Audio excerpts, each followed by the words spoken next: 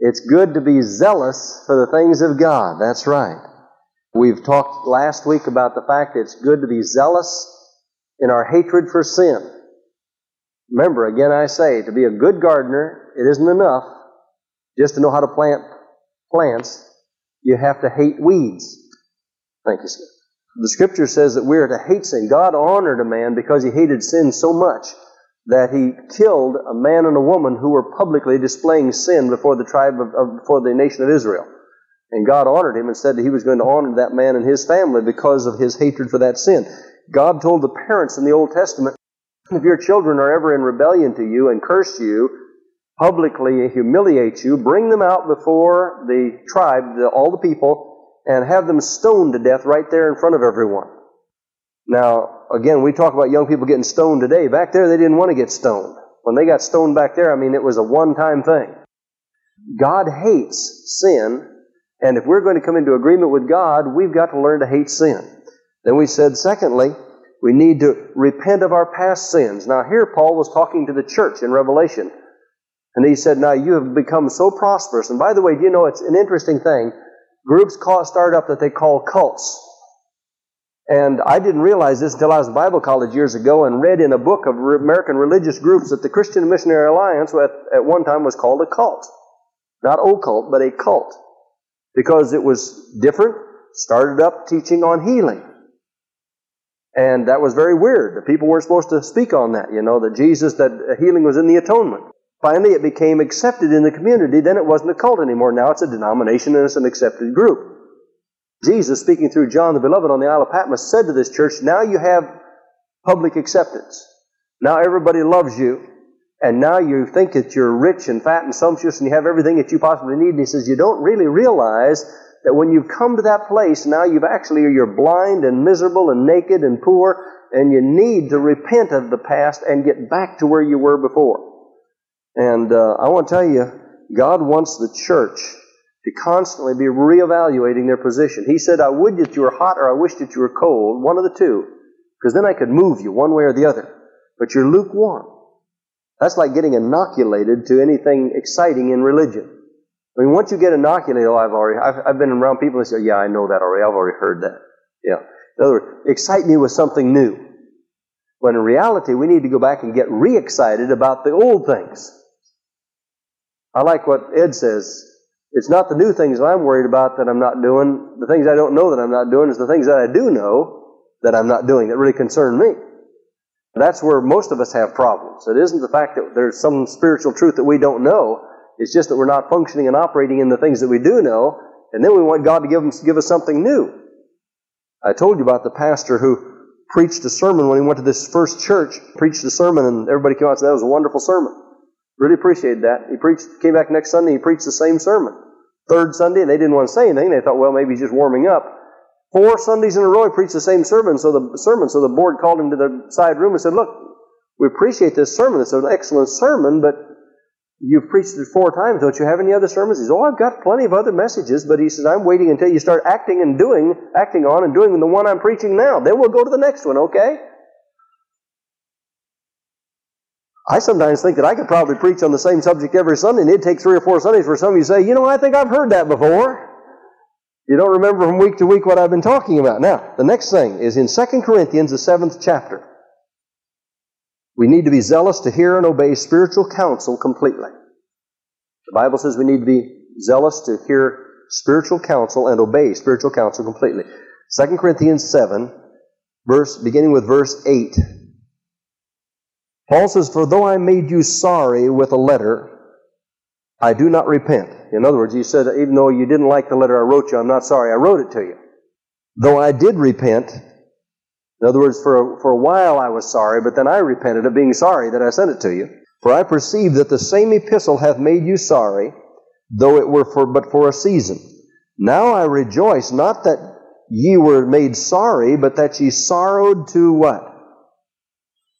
You were so sorry that you finally turned away from it, in other words, to repentance. For ye were made sorry after a godly manner, that ye might receive damage by us in nothing. For godly sorrow worketh repentance. Not just, I'm sorry I got caught.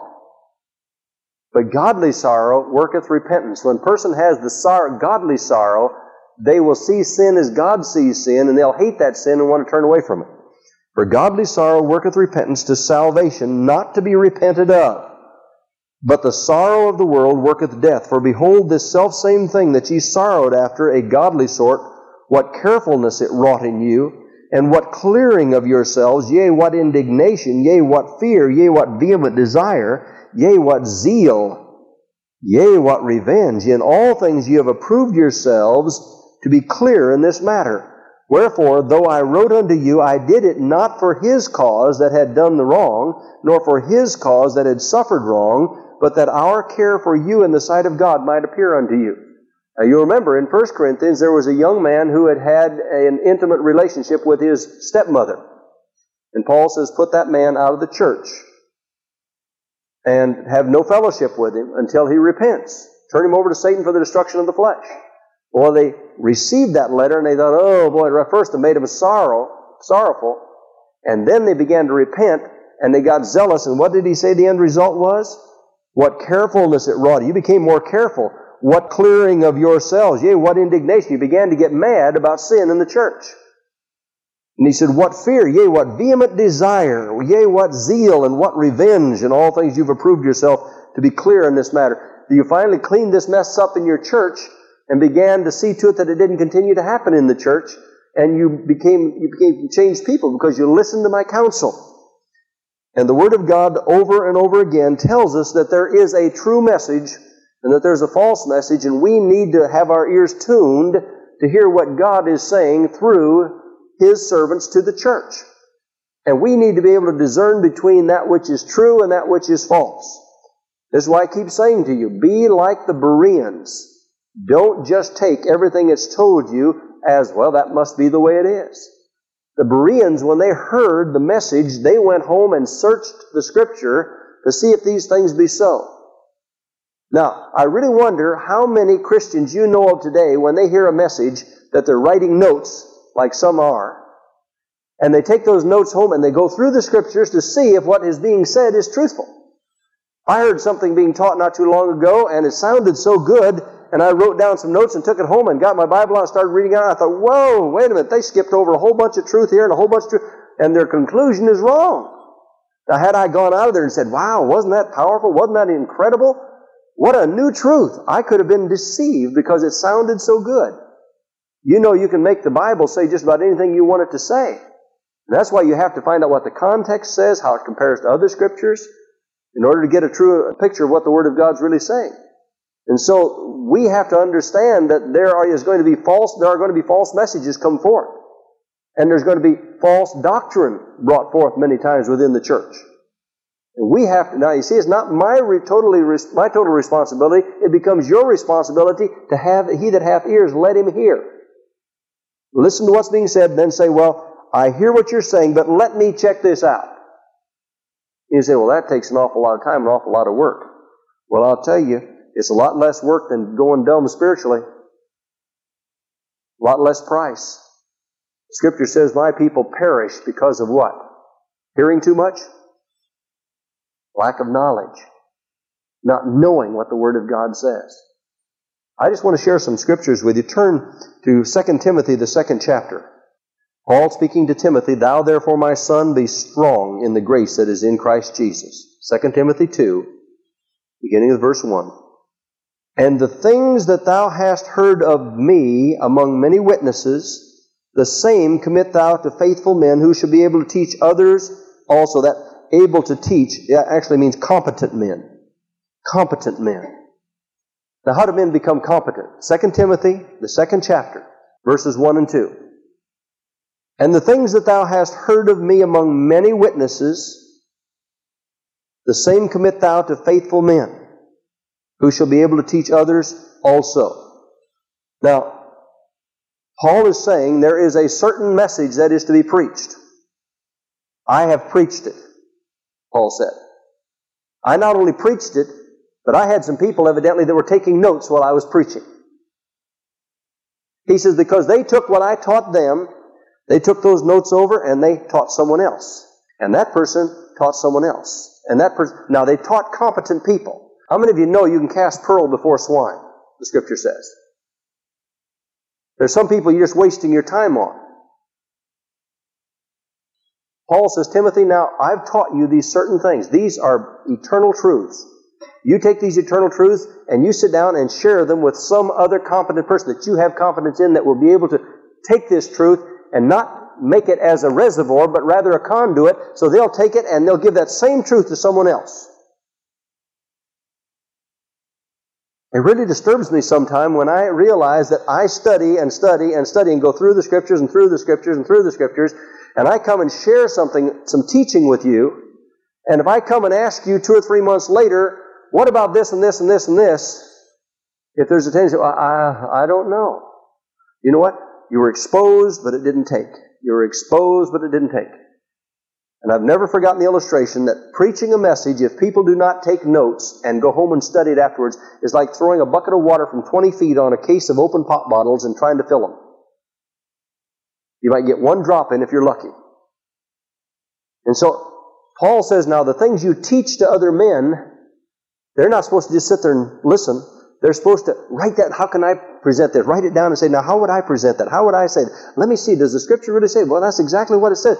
Wow, that's exciting. I want to write this out in an outline so that I can share that with some. Charlie, come here, man. I want to show you something to you. And you sit down with Charlie and you begin to explain the same thing that you just heard from me to Charlie. And then Charlie says, woo, this is fantastic. And he's a competent man. He can pick it up. He writes down the notes. He goes, how many of you know that's not happening today? How many of you bring a pen and some paper and write down verses and points on all the messages, and then how many of you go home and study that during the week to see if I missed it? Well, we just take your word for it, Pastor Webb. No, don't do that. I'm not doing it for that reason. I want you to do it because, you see, if it goes through the ear gate, you'll only retain 5% maximum, I'm told. If it goes through the eye and the ear gate, you'll retain much more. But if then you go home and study it, it'll get down into your heart and it becomes your message. If you don't know truth, you can't obey truth. To him that knoweth to do good and doeth it not, to him it becomes sin. When we know what is right, then we can make a judgment. Look over in the 3rd chapter of the same book, in verse 14. Paul says to Timothy, but continue thou in the things which thou hast learned. Now that speaks of knowledge. If you've learned something, it's yours. You know what I'm talking about? I said knowledge is the accumulation of facts. Wisdom is the application of those facts.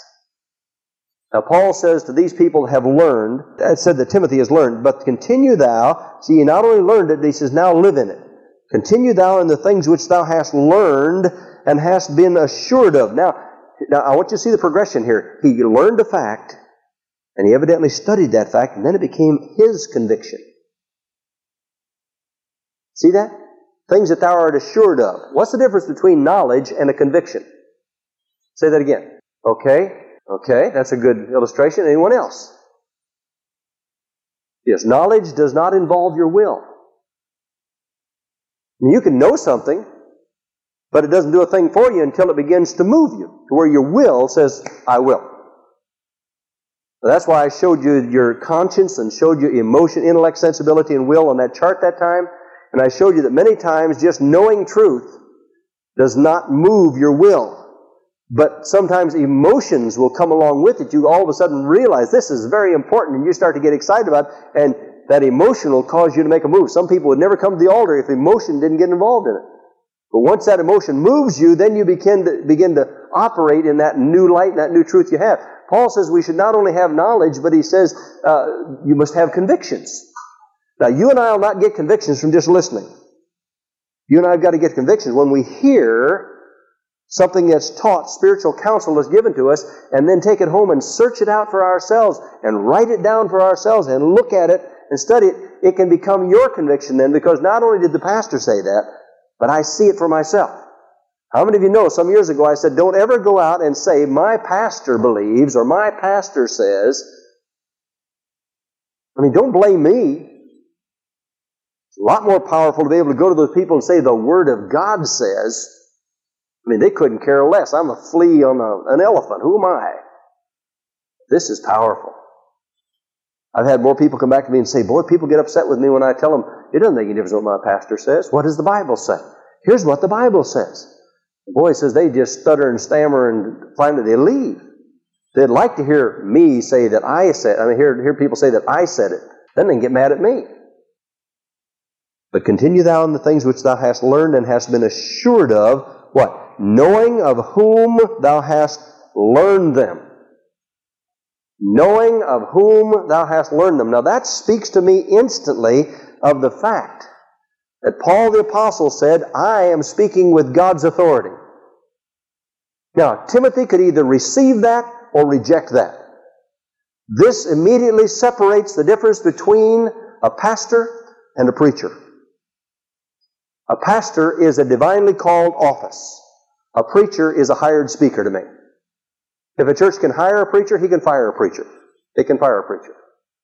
But Paul the Apostle says, the reason you can speak this with authority, you can have a conviction of it, because look who you heard it from. Now again, if we don't have confidence in those that are in leadership, then we ought to find someone that we can have confidence in. People need to hear this. I just talked to someone this past week.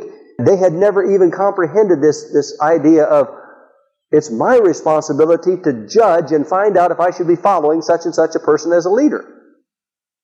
One of them said, I just want you to know right now that in our church there are a lot of officers and our deacons in our church that have been divorced and remarried and all these other problems. Their children are terrors, and they on and on and on they go. Our pastor, he's had this and this and this and this. I said, did you know that when you joined the church? Well, no. I said, you should have found that out before you joined the church if you have trouble with that. Now, why would you have trouble with that? Well, it just doesn't seem right. Now, here we are, back to humanism again. That's wrong. Why is it wrong? Because I said it's wrong. Well, how do you know it's wrong? I just don't think it's right. Instead of saying the Word of God says, but the Scripture says, know them that have the authority over you.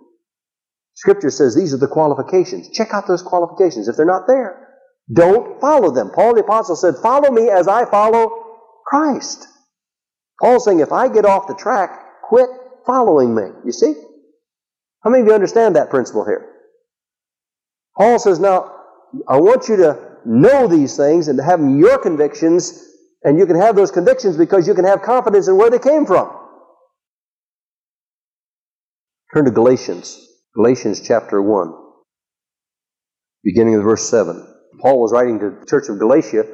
He had led them to Christ and then left, and some other Hebrew believers came in who were telling them they had to be circumcised in order to be genuine Christians. Verse 6, let's start with verse 6. I marvel that ye are so soon removed from him that called you unto the grace of Christ unto another gospel, which is not another, but there be some that trouble you and would pervert the gospel of Christ. But though we or an angel from heaven preach any other gospel unto you than that which we have preached unto you, let him be accursed. Paul the Apostle says, now I preached to you, and I'm the one that led you folks to Christ. But if even I come back and preach to you any other gospel than the gospel I gave you when I came the first time, or even if an angel comes and preaches another gospel, he said, let them be accursed. Let me be accursed.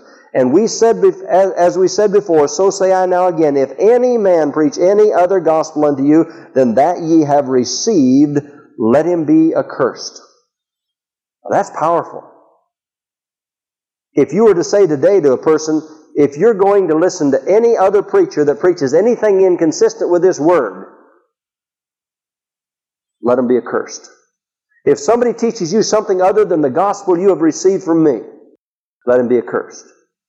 That's powerful. That's powerful. How many people today are preaching what Paul said, for example, about marriage and divorce and remarriage? How many people are preaching what Jesus said about marriage, divorce, and remarriage? Now that really scares me. When I hear Paul say, if anybody comes to you now and preaches any other gospel than the one that I preach to you, let them be accursed. When I talk about the gospel, I'm talking about the merits of salvation. I'm talking about whether a person is saved or lost. I'm not talking about little side issues, but the gospel of being redeemed, how a man is redeemed and saved through repentance and faith in Jesus Christ. The good news, that's right, the good news of Jesus Christ, that we must repent of our sins and receive eternal life through Jesus Christ, making Him our Lord and Master. And whatever this says becomes the order of our life.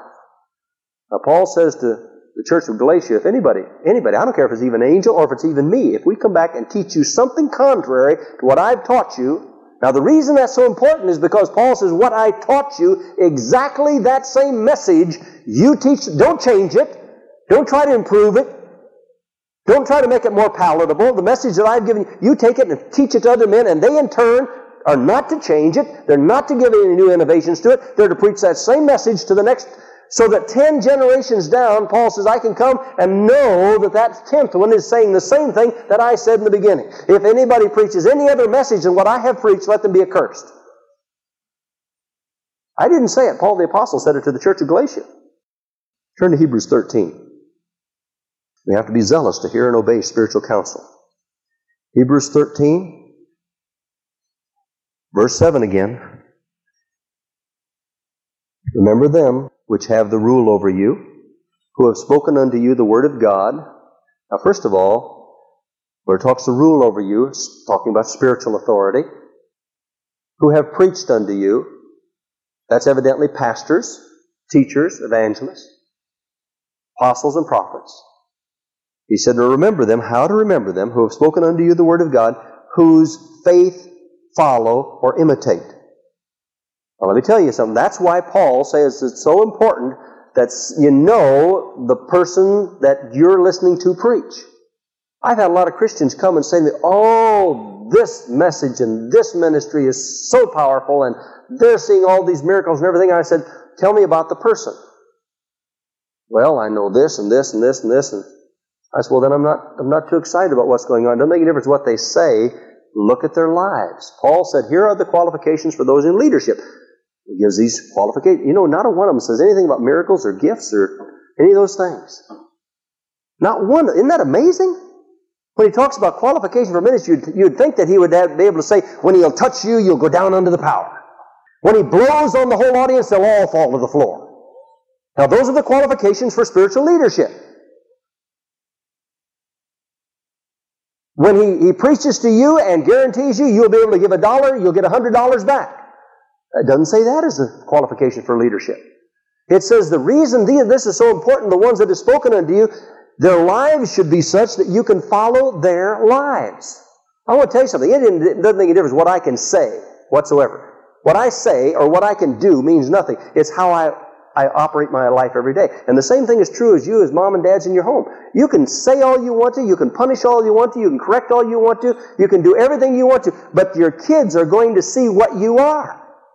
What you do speaks so loud they won't hear what you say. I want to tell you something. It's true in the church. Paul says, remember those that have the authority over you, that have preached the word of God to you, whose faith imitate, considering the end of their conversation. In other words, you, however they live, you try to trust the Lord like they do.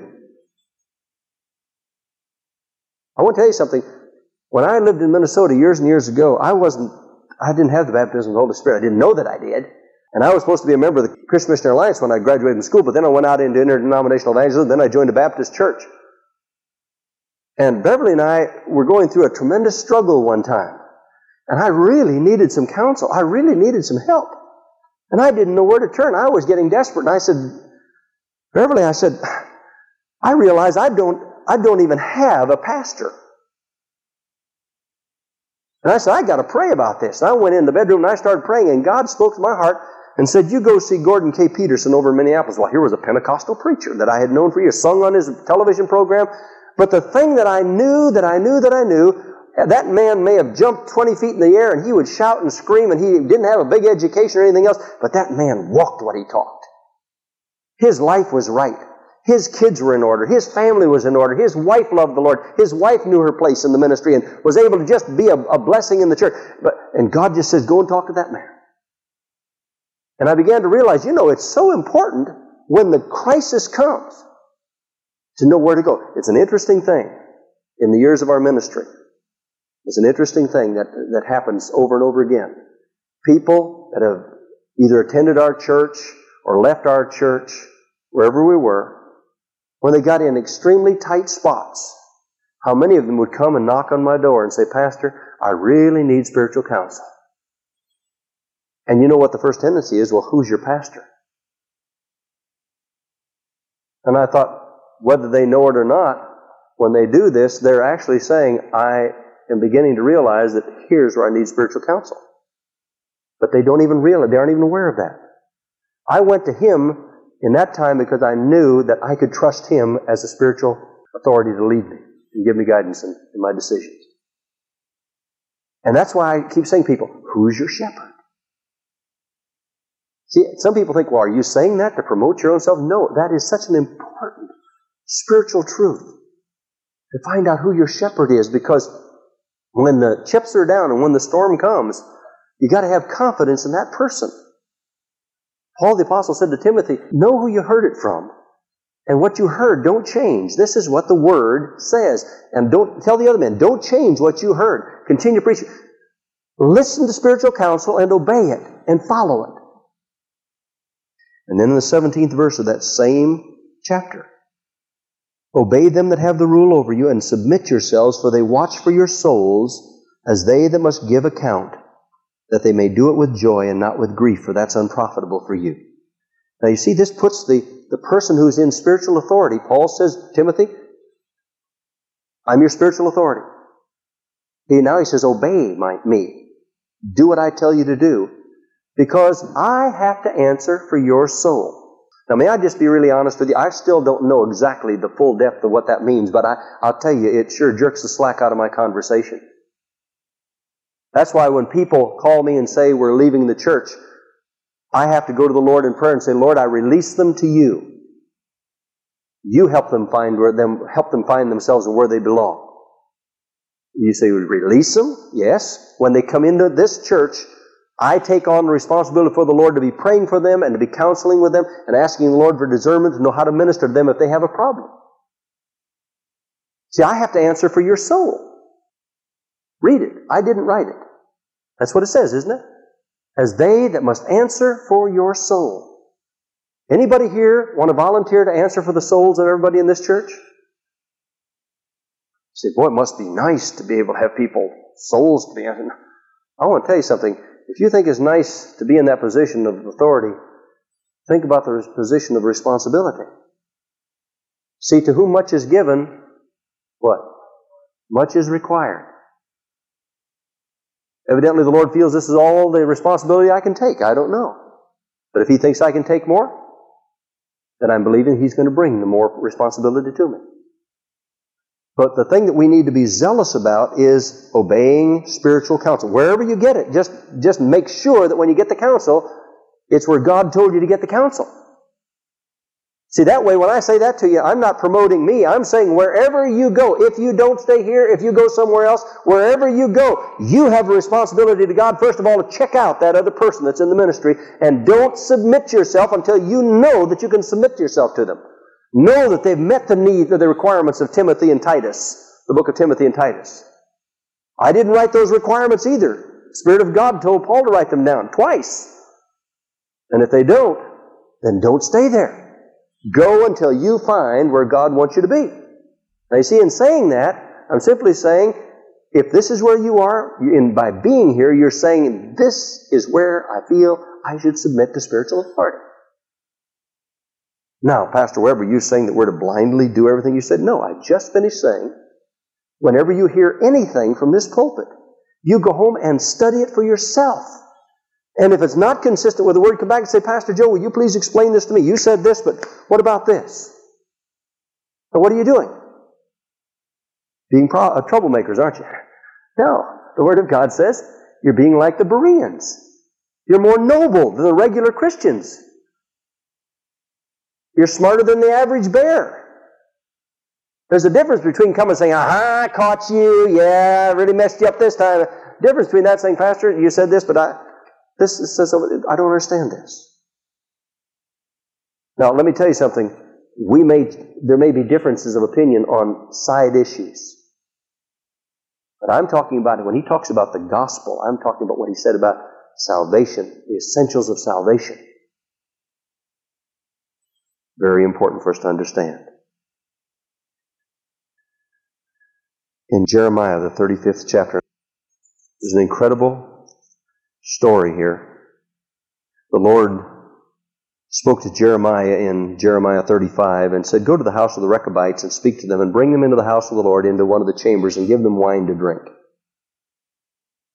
He took Jaazaniah, the son of Jeremiah, the son of Habazziniah, and his brethren and all his sons and the whole house of the Rechabites.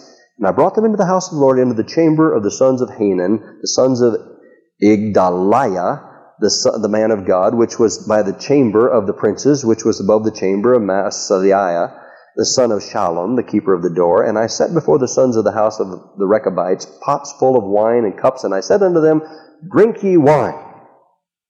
Now here was the prophet of God saying to the Rechabites, taking them into the temple, sitting them down, and setting wine before them, and says, "Here, let's all just have a drink." I just said that you're to obey spiritual teaching, didn't I? Verse 6, "But they said, We will drink no wine, for Jonadab, the son of Rechab, our father, commanded us, saying, Ye shall drink no wine, neither ye nor your sons forever." And then, over in verse 13, God responded to this. "Thus saith the Lord of hosts, the God of Israel, Go and tell the men of Judah and the inhabitants of Jerusalem, Will ye not receive instruction to hearken to my word, saith the Lord? The word of Jonadab, the son of Rechab, that he commanded his sons not to drink wine, are performed. For unto this day they drank none, but obey their father's commandment. Notwithstanding I have spoken unto you, rising early and speaking, but ye hearkened not unto me." Verse 16, "Because the sons of Jonadab, the son of Rechab, have performed the commandment of their father, which he commanded them, but this people had not hearkened unto me. Therefore thus saith the Lord of hosts, the God of Israel, Behold, I'll bring upon Judah, upon the inhabitants of Jerusalem, all the evil that I have pronounced against them, because I have spoken unto you, but they have not heard, and I have called unto them, but they have not answered. And Jeremiah said unto the house of the Rechabites, Thus saith the Lord of hosts, the God of Israel, because ye have obeyed the commandment of Jonadab your father, and kept all his precepts, and done according to all that he hath commanded you, therefore thus saith the Lord of hosts, the God of Israel, Jonadab, the son of Rechab, shall not want a man to stand before me forever."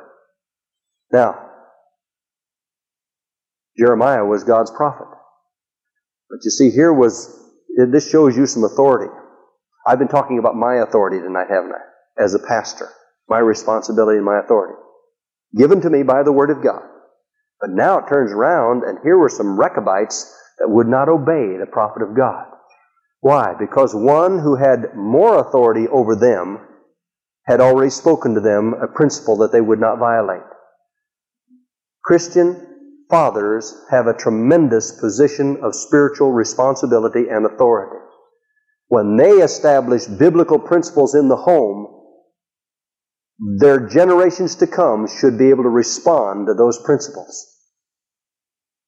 Now, if the fathers are submitted to those in spiritual authority, they will learn these principles that I've been talking about, and they will take them home and transfer them to their children. See, Jeremiah did not want them to drink wine. He just wanted to give that as an example as to what a conviction really was in the life of a family. I was actually in a business meeting in Minnesota years ago of a church.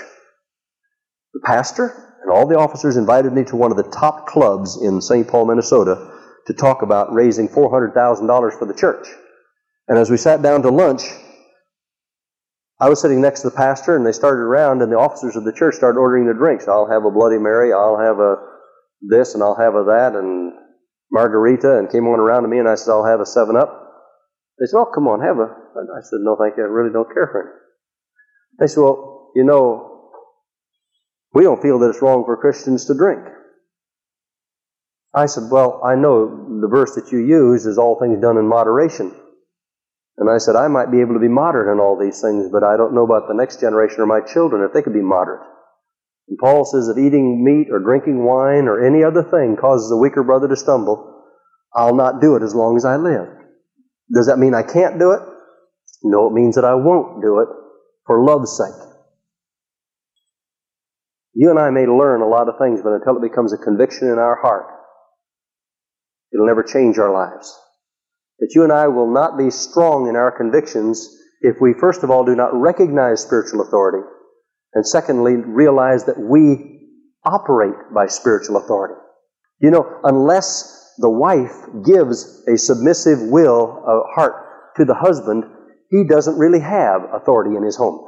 God may say he has authority, but if the wife doesn't agree, how many of you know, husbands, that submission all submission is voluntary? You know that? I want to tell you something. I've been in ministry long enough to know there are many wives that are much sharper than husbands. Very, very much more capable in many cases. But I have seen women, because the Word of God says it, who have submitted to the spiritual authority of their husbands. Even when it was difficult, even when they made mistakes, even when they fell short. I want to tell you something. God honors that kind of faith. When those that are in authority over you do things that are not pleasing to you, you have the right to call out to your Heavenly Father and ask Him to work in behalf of you in the case of your spiritual authority. Now you see, if spiritual authority doesn't work in the home, it probably isn't going to work in the church either. Because if the wife doesn't want to submit to the husband, then the husband probably doesn't want to submit to spiritual authority in the church. And the kids don't want to submit to the mom and the dad. So you got rebellion all the way up the line. But when it operates and functions as it ought to, it starts at the top, and we quickly and gladly, with zeal, obey spiritual authority. The husband can say, honey, we shouldn't do this right now in our home because we're just not ready financially and so forth to do it.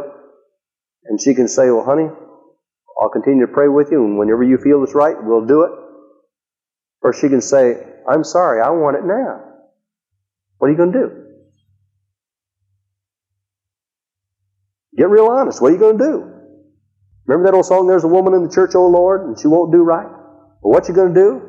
You're not going to do nothing. You're just going to let the church roll on. That's the attitude that many people have. All spiritual authority has to be voluntary. Your children, how many of you know you can tell your children what to do, you can beat your children, make them do what you want them to do, but one of these days that isn't going to work. It's got to come from within. Submission to God. That's why when I used to punish my children, I used to say, God's Word says I have to do this to be obedient to Him.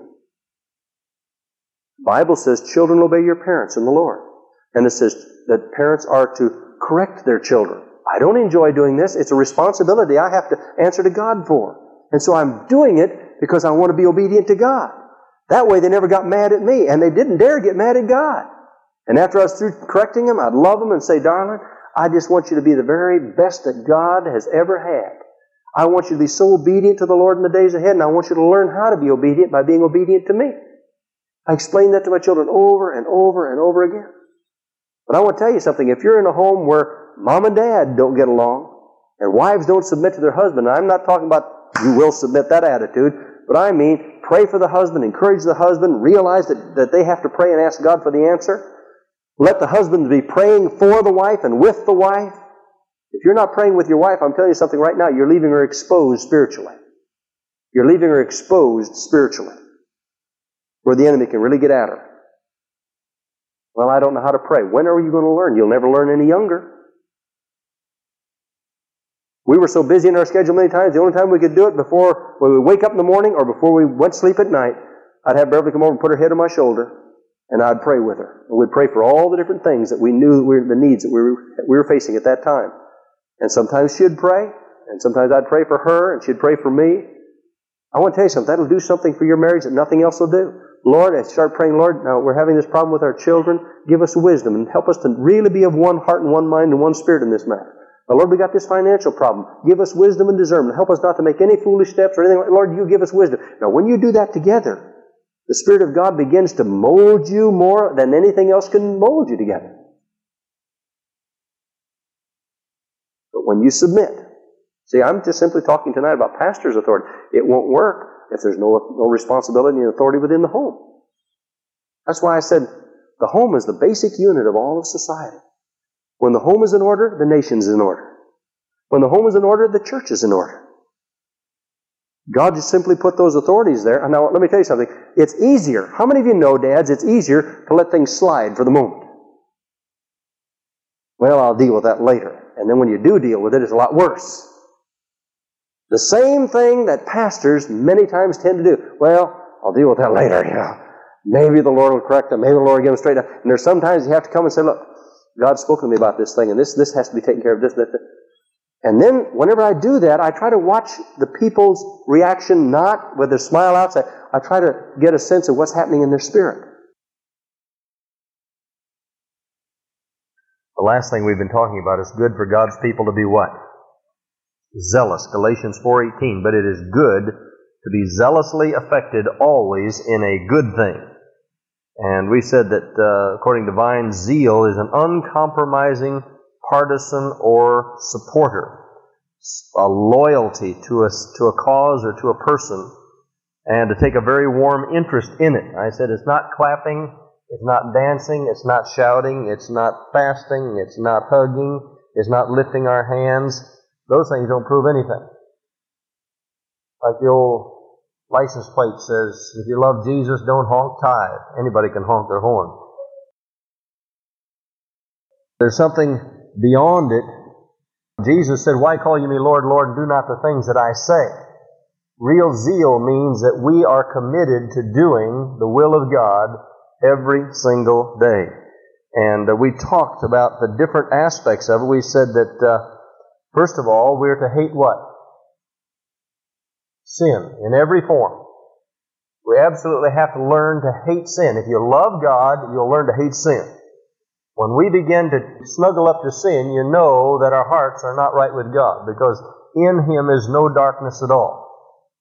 God is light, and in Him is no darkness at all, the Word of God says. So if you and I are going to walk in the light as He is in the light and have fellowship one with another, so that the blood of Jesus Christ, God's Son, will cleanse us from all sin, it means that we learn to hate sin.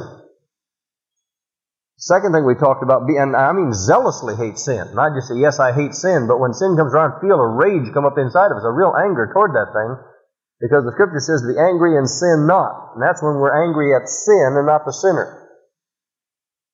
At what they do and not the person. Second thing was to be zealous in our repentance of our past sins. You know, this attitude nowadays is, well, yeah, God knows my heart. I did this and that and the other thing. I actually remember a man who was having a, quote, powerful ministry down in Winter Park. Well, I guess it's Orlando, down in Orlando. And every time I'd go there, all the man would talk about was how wild and how ragged he was before he was a Christian. Go on and on about how many of these he had known and how many of those he had done and how much of this he had done and everything. I began to say, you know, there's a real problem here. We don't exalt the devil and his works. We're to exalt the Lord and what He's done in our lives. We can say, hey, I was down in the pit and in the miry clay and the Lord lifted me up out of it, but this enumeration and elucidation of all the things that happened in the past really concerned me. And it wasn't but about a year later, this fellow took off with another woman. And I said, that was the problem there. When I would talk to him about some of the things about hating sin, I noticed that there was kind of a pulling back. And until you and I come to the place where we really deal. Now, and let me tell you something. Even in these last months, God has brought things to my mind, areas in my life that were affected when I was in grade school. And down through the years of my life, every once in a while I'd get a flashback, and I'd get a flashback. And so I go back there and I say, oh, Lord, I remember when evidently that's the first time that ever came into my life. And I've had flashbacks of those things ever since that time. And right now, I go back, and in the name of Jesus, I repent of that situation in my life back there when I was in grade school. I did things and thought things and saw things that I should not have seen, and I repent of that right now, and I come against any memory recall of that in the name of Jesus, and I put it under the blood, and I ask you to wash me right now. Let me tell you, while I'm praying sometimes, I'll break out into coughing. And I think, you know, this is what the Word of God says is, the Scripture says, being filled with the Holy Spirit. It means emptying out the garbage that's in there and filling up with the Holy Spirit. And I go back there, and the thing that I'm noticing is more and more, those things are disappearing in my life. And yet, hey, I've been a Christian for 40 years.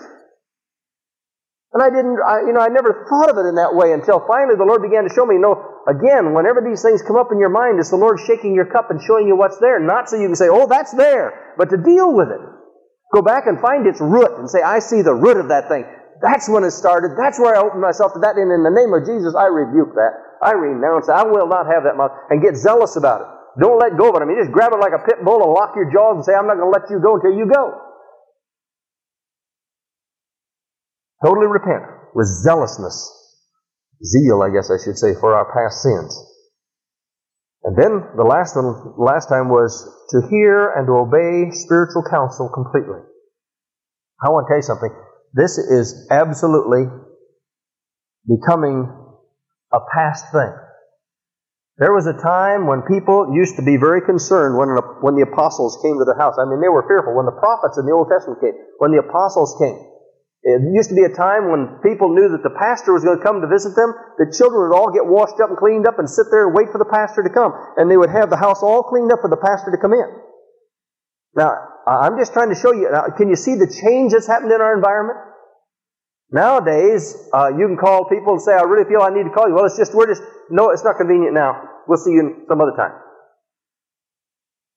Last night I was in a store, saw a lady that I'd ministered to several times, and we did everything we knew how to do, made long-distance phone calls, did everything we tried to do to get that person some help. And last night in the store, she turned and grinned at me and just boldly came right back against me and said, we're going to hell together. She and this other fellow that she was with. No, and then she said to him, oh, this is that Pastor Webb I told you about. Didn't say a word. See, I don't need to. But there's no concept in most of the church today and in the world today of obeying spiritual counseling. Now, when I talk about spiritual counseling, I'm not talking where some guy comes up with some voodoo idea, something that ricochets off the wall. By the way, if you don't know who your shepherd is and don't know your shepherd, you need to find out who your shepherd is and know him to see whether you can follow them as they follow Christ. And if you can't, there'd be 2 black rubber marks going up the road for me if I found out I could not follow someone that's supposed to be my shepherd. But if they're my shepherd and their life is in order, and they come, and I come to them and I say, "This is a problem in my life. What do you give as a solution? What do you think we should do about it?"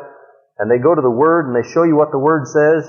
Then you need to do everything you can to try to fulfill that much. I've had people come for counseling. I've told them what to do. They'll go away, and 3 months later they'll come back and they'll start counseling again. I'll say, "Did you do what I told you before?" "Well, no." "Well, then don't waste my time. If you aren't going to do what I tell you, why waste my time?" You know, they wouldn't do that with a psychiatrist. The psychiatrist costs them $75 to $100 an hour. Whatever he says, yes, sir. We will do it because it's costing us money. We want to get done with this as quickly as we can. But I've seen people literally waste hours and hours of spiritual counseling, and they don't have ears to hear. They just want a quick fix, or they want to feel good by telling somebody else their problem again. They don't intend to get rid of their problem because that's a source where they can get attention.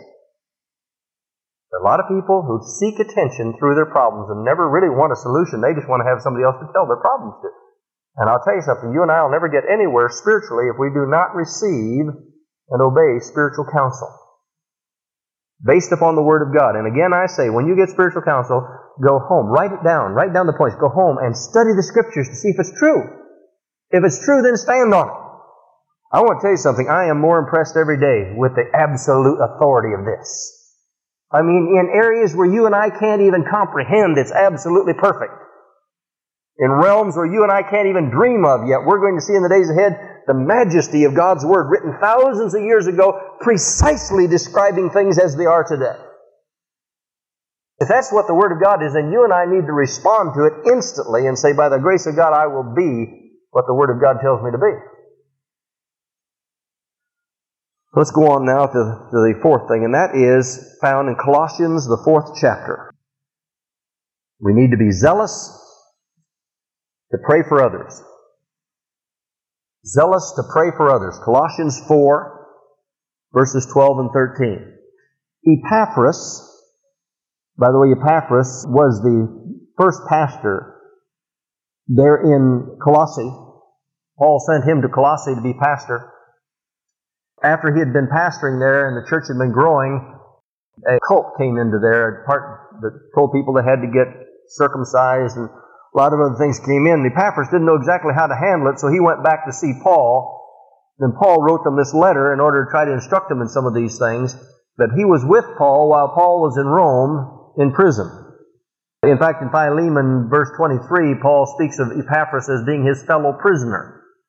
So he says, Epaphras, who is one of you, a servant, and by the way, that word again is doulos, a bond slave of Jesus Christ, salutes you, always laboring fervently for you in prayers, always laboring fervently for you in prayers, that ye may stand perfect and complete in all the will of God. That laboring fervently in the Greek literally is saying wrestling in agony.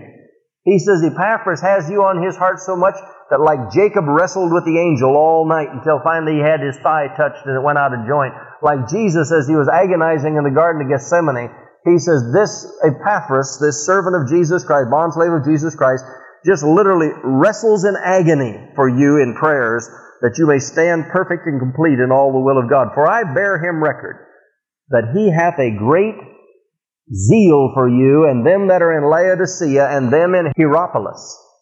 He said, now, Epaphras has a tremendous zeal to pray for you. Now, if we go through the Word of God, we find over and over again the admonition for Christians to pray. Just turn over to 1 Thessalonians, the 5th chapter, that same, very next book, the 5th chapter, and the 17th verse says, pray what? Pray without ceasing. Look at 1 Timothy. Go on over to 1 Timothy, and the 2nd chapter, beginning with verse 1 through verse 4. I exhort, therefore, that first of all, supplications, prayers, intercessions, and giving of thanks be made for who? All men, for kings, and for all that are in authority. But we've got to go from there down to the family. Because I've said it over and over again, your home is the smallest unit and the first unit God ever devised. And as the family goes, so goes the city, so goes the church, so goes the state, so goes the nation, so goes the world. No church is any stronger than the individual family. So if you and I want a strong church, we've got to establish strong homes. And he says that we're to pray for all them that are in authority. Then pray for spiritual authority. Those that are in places of spiritual authority, those that are in spiritual authority over you, you should constantly be praying that God will give them discernment and wisdom and insight and understanding for the decisions that have to be made.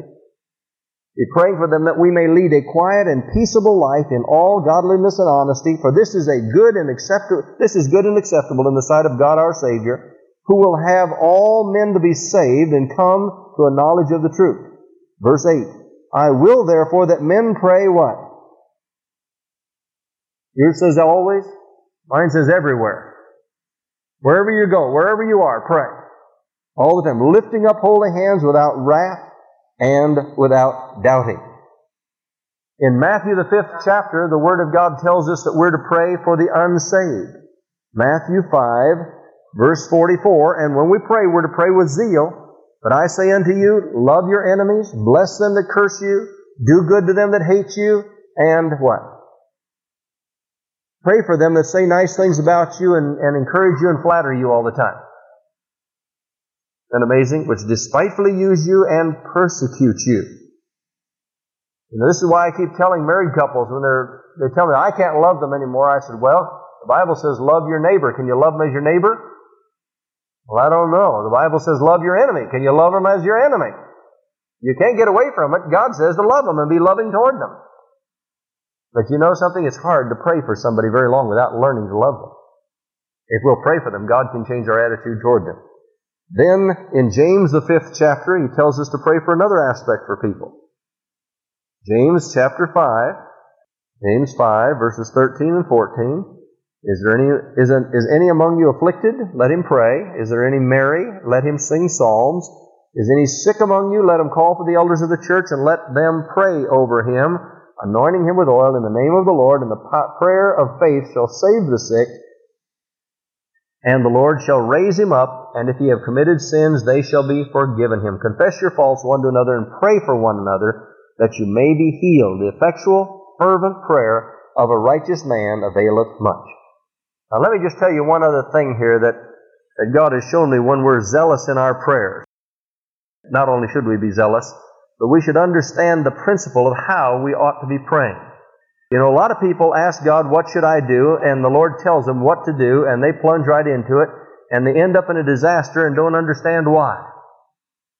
Well, there's a principle here that we need to understand, and the reason we don't see it practiced very much is because we're in such a hurry to get to do what we think God wants us to do. And what I'm trying to say is, it's one thing to know what God wants you to do, it's another thing to know how God wants us to do it. And that's where we get into a whole bunch of trouble. A good example of this is found in Judges, the 19th and 20th chapters. It talks about a certain Levite sojourning on the side of Mount Ephraim who took him a concubine out of Bethlehem, Judah. Now, he was not living in one of the cities, Levitical cities, evidently because his wife had run off on him with other men. And after she was gone for 4 months, the story goes on to say that he went to get her, went back to her father's house where she was, and the father-in-law asked him to stay there for several days, and he stayed, and he said, "Oh, stay another day," and he stayed, and he said, "Oh, stay another day," and he stayed. Finally, the next day he said, "I've got to get going." He said, "Well, just stay until noon, just halfway through the day, and then you can still get away all right." But he didn't leave until it was later in the day. And of course, he didn't have an automobile, he didn't have headlights, he didn't have any of the conveniences we know today. So they were going along with a servant and with his concubine and 2 donkeys. And as they were coming along, they found it was getting dark out, and they said, "We've got to stop somewhere." And they were going to stop in one town. They said, "No, this is not a Jewish town. We'll go on to the next city." And when they got to the next city, they went in and got into the street there, and no one asked them into a home, and they didn't know what to do, and it was getting later and later. Finally, a farmer came in, an old man from outside, had been farming outside the city wall, came in and asked the guy about it, and he said, "Well, I'm a Levite." He says, "Isn't this amazing? Here I've come into this city, and even though God lets me serve Him in His house, there's no one here that'll invite me into their house." Interesting comparison that he makes there. So he said, "The people here are Benjamites. They ought to be inviting me in. This is the city of the Benjamites." And the man says, "Will you come on?" He says, "I've even got my own provisions. I can feed my own donkeys. I've got food for my concubine and for you. I'll even feed you if you'll let me come into your home." The man says, "No, you come on in and I'll take care of all that for you." But when he got into the home that night, the scripture says that the sons of Belial came forth. Look at verse 22, chapter 19. "Now as they were making their hearts merry, behold, the men of the city, certain sons of Belial," and the Living Bible says a gang of sex perverts. I think that's pretty clear. They were sodomites. Now, by the way, let me bring an interesting footnote here. If you go back to the first chapter of Judges, you'll find that the Benjamites, when they went into the land, they didn't go in and conquer Jerusalem. They left the land. They were very lazy and indifferent. They just laid around and let the Jebusites stay in the area. They never did go in and conquer. That's why later on God let David go in and conquer Jerusalem. It's called the city of David, the city of the great king. David did it, but the Benjamites were supposed to do it, but they were a lazy bunch, and so they intermingled with the Jebusites, and they ended up with this kind of a mess in their midst. They beat on the door and spake to the master of the house, the old man, saying, "Bring forth the man that came into thine house, that we may know him." The Bible says, "that we may rape him." The man said, "Now, don't do this," he said, "this wickedly. I pray you, do not so wickedly, seeing that this man is come into mine house." This is exactly what happened with Lot in the cities of Sodom and Gomorrah. Same thing that happened. And he said, "Here's my daughter," and he says, "Here's her concubine," and finally he pushed the concubine out the door. And the men took the concubine and just vilely mistreated her and abused her all night, it says there in verse 25, until the morning. And when the day began to spring, they let her go. And then came the woman into the dawning of the day and fell down at the door of the man's house where her Lord was till it was light. Her Lord rose up in the morning and opened the doors of the house and went out to go on his way. And behold, the woman, his concubine, was fallen down at the door of the house, and her hands were upon the threshold. And he said unto her, "Up, let us be going." But none answered. She was dead. She died there on the doorstep. The man put her on his donkey, took her back to where he lived. He cut her body up into pieces there in verse 29, took a knife and laid hold on his concubine, divided her together with her bones into 12 pieces, and sent her into all the coasts of Israel. And it was so that all that saw it said there was no such deed done nor seen from the day that the children of Israel came up out of the land of Egypt unto this day. Consider of it. Take advice and speak your mind. And that got the nation of Israel so upset that 400,000, I think it was, 400,000 footmen that drew sword came to find out what exactly had happened, and he explained to them in the 20th chapter, beginning with verse 4 of the 20th chapter, what happened. "My concubine have they forced, and she is dead. I took my concubine and cut her in pieces and sent her throughout the country, and they have committed lewdness and folly in the land of Israel." Well, verse 9, "By now this shall be the thing which we will do to Gibeah. We will go up by lot against it." Then in verse 11, "So all the men of Israel were gathered against the city, knit together as one man." Verse 13, "Therefore deliver us the men." Oh, he went to the tribe of Benjamin, to all the tribe of Benjamin, and said, "What wickedness is this that is done among you?" There in verse 12, "Now therefore deliver us the men, the children of Belial, which are in Gibeah, that we may put them to death, and put away the evil from Israel." But the children of Benjamin would not hearken to the voice of their brethren, the children of Israel. They had become so involved with the Jebusites, they were more interested in protecting them than they were going along with the rest of their brethren. Well, the long and short of it was the people of Benjamin came out to Gibeah and went into the city to protect it against the rest of Israel. Now, it's interesting, they had 26,000 men plus the 700 that were in Gibeah. 26,700 men. Verse 17, the men of Israel beside Benjamin were numbered 400,000 men that drew sword. All of these were men of war. And the children of Israel rose up and went to the house of God and asked counsel of God and said, which of us shall go up first to battle against the children of Benjamin? And the Lord said, Judah shall go up first. That's all they asked him. Who should go first? He said, Judah. You know, they said, they only got 26,700 people. We got 400,000. This is going to be a wipeout. No problems whatsoever. This is going to be the mother of all battles. And the men of Israel went out to battle against Benjamin, and the men of Israel put themselves in array to fight against them at Gibeah. And the children of Benjamin came forth out of Gibeah and destroyed down to the ground of the Israelites that day 20 and 2,000 men. You got wiped out. You say, boy, they're trying to do what God told them to do. And he said, who's going to go first, Lord? He said, well, Judah's going to go first. That's all they asked him. So they went back, verse 22, and the men of Israel encouraged themselves and set their battle again in array in the place where they put themselves in array the first day. They said, look, that was just a fluke. We're going to go back and we're going to line up just like we did yesterday. And this time we'll really whip the socks off. The children of Israel went up and wept before the Lord until even and asked counsel of the Lord, saying, shall I go up again to battle against the children of Benjamin, my brother? The Lord says, go up against him. They'd come a little bit further. The first time they just said, who should go first? Judah. Second time they were weeping a little bit about it. Notice the progression here? And the children of Israel came near against the children of Benjamin the second day, and Benjamin went forth against them out of Gibeah the second day and destroyed down to the ground the children of Israel, again 18,000 men. All these drew the sword. That's 40,000 men that died now. Now this is getting serious. 10% of their army was gone. And all the children of Israel, and all the people went up, now watch, and came unto the house of God, and wept, and sat there before the Lord, and fasted that day until even, and offered burnt offerings and peace offerings before the Lord. And the children of the Lord inquired of the Lord, for the ark of the covenant of God was there in those days. They began to get serious and say, Lord, what are we doing wrong? How are we supposed to do this? What's the right thing to do? And Phinehas, remember Phinehas, Eli's son? Was later killed. The son of Aaron stood therefore before it in those days, saying, shall I yet again go out to battle against the children of Benjamin, my brother, or shall I cease? And the Lord said, go up, for tomorrow I'll deliver them into thine hand. You see, when Israel was ready to get to the place where they were ready to humble themselves and begin to weep and to begin to fast before the Lord, and then to inquire of the Lord, Lord, show us what's in our lives. What is it that's keeping us from being able to have the victory we're supposed to have? How should we go up against them? Give us guidance and direction how we can do it. Give us the wisdom that we need. They knew what they were supposed to do, but they didn't know how they were supposed to do it. And Israel sent leers in wait around Gibeah, ambushes. They started using strategy. They didn't go out there next day and say, well, now it's not going to happen the third time. We're going to line up just like we did before. They began to realize that that wasn't the wisest thing to do, and the Lord gave them wisdom. And the children of Israel went up against the children of Benjamin on the third day and put themselves in array, and they began to retreat as the Benjamites came out again. They began to retreat suddenly. And there was a road, they ran up that road until it went off to, one goes to Bethel and the other one goes to another town. I can't remember the name of the other town. And when they got to that point, the men in ambush, first of all, came out and went into the city, and 10,000 men came out of another ambush and lined up behind the Benjamites. So they couldn't get back to the city quickly enough. And they looked back and the city was beginning to burn. They destroyed all but 600 of all the men of Benjamin and destroyed all the cities of the Benjamites. Wiped out the tribe of Benjamin, except for 600 soldiers that fled way up into another part of the country and hid themselves.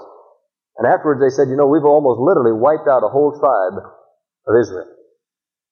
And they said, before this battle ever began, cursed be anyone that gives a Benjamite a wife. So they had to work out another thing and have a Sadie Hawkins Day. They said, well, now this other group of people over here, on a certain day of the week, their daughters go out in the fields and dance. You lay an ambush there. When they go out there and dance, you run out and grab whichever one you want and drag her away. And then they went to those people and said, now when that happens, don't get all upset. These men have got to have wives. And we've already said we can't give them our wives because if we do, we'll be cursed. That's the only way the tribe of Benjamin ever got the people back. But the thing I want you to see here, when we're zealous in our prayers, many times God will allow circumstances to come into our life, first of all, for us to examine ourselves, whether we're right with God or not. There are a lot of people that are very upset with the fact that things aren't going the way they want them to, and that God isn't answering the prayers the way they want them answered, and they fail to turn that spotlight around on themselves and say, Lord, you show me what it is that's blocking you from being able to answer prayer. You know, God said in the Old Testament, He said, it's your sins that separate me from you. I want to get to you. I want to fellowship with you, but it's your sin. And when the nation of Israel began to really weep before the Lord and fast and search their own hearts and seek wisdom and direction from God, then God gave them the victory. And so when we're praying and we want to see answers to prayer, we have to wait upon the Lord. You see, I keep telling people, God says in due season, not our season, His due season, things will work out, if we faint not. There are a lot of people that just give God a deadline and expect that God's going to either have to produce or else we're just not going to do anything more for Him. Well, let me tell you something. We are definitely, unequivocally, the loser in that case. Because the trial of your patience, being much more precious than gold that perisheth, is the advantage for us. When God does not bring to us the answer that we seek immediately, it's for our good. And if we'll wait on the Lord and trust in Him implicitly, regardless of the circumstances, He's promised in the end we'll come out ahead. God wants us to be zealous. Zealous in our prayer for others. And I trust that the Lord is laying it on your heart to be praying for the leaders of this world and praying for the spiritual leaders and praying for the heads of the families. And that these things will be a constant reminder to you, not just to do it, but to do it with great zeal. Now, if you thought that tomorrow you could start making $10,000 a month if such and such happened, you could probably get very zealous in your prayers. God, I just claim it, I rebuke Satan, I bind the devil, I bind all powers, on and on. We get real zealous because we consume it upon our own lusts. But when it comes to day by day saying, Lord, let us have peace so we can live peaceful lives. Let us continue to be able to preach the gospel. Release the message of the gospel in this nation and around the world. Open doors like you've never opened them before. Give wisdom to our leaders, Lord, so they'll know the right decision so that we can come up with the type of lifestyle we can continue to preach the gospel. Can we get excited about that kind of praying? Let me tell you something. Prayer is not always exciting. It's labor. It's work. That's why a lot of people don't like to do it. But I'll tell you something. God pays good salaries. They that wait upon the Lord will renew their strength. The mount of wings as eagles. They'll run and not be weary. They'll walk and not faint. Why? Because we have strength from within, not based upon our circumstances, but from within. The peace of God that passes all understanding keeps our hearts and minds in Christ Jesus. We can go around singing in the midst of the storm, the joy of the Lord is my strength. Why? Because we've just heard from heaven and everything's all right.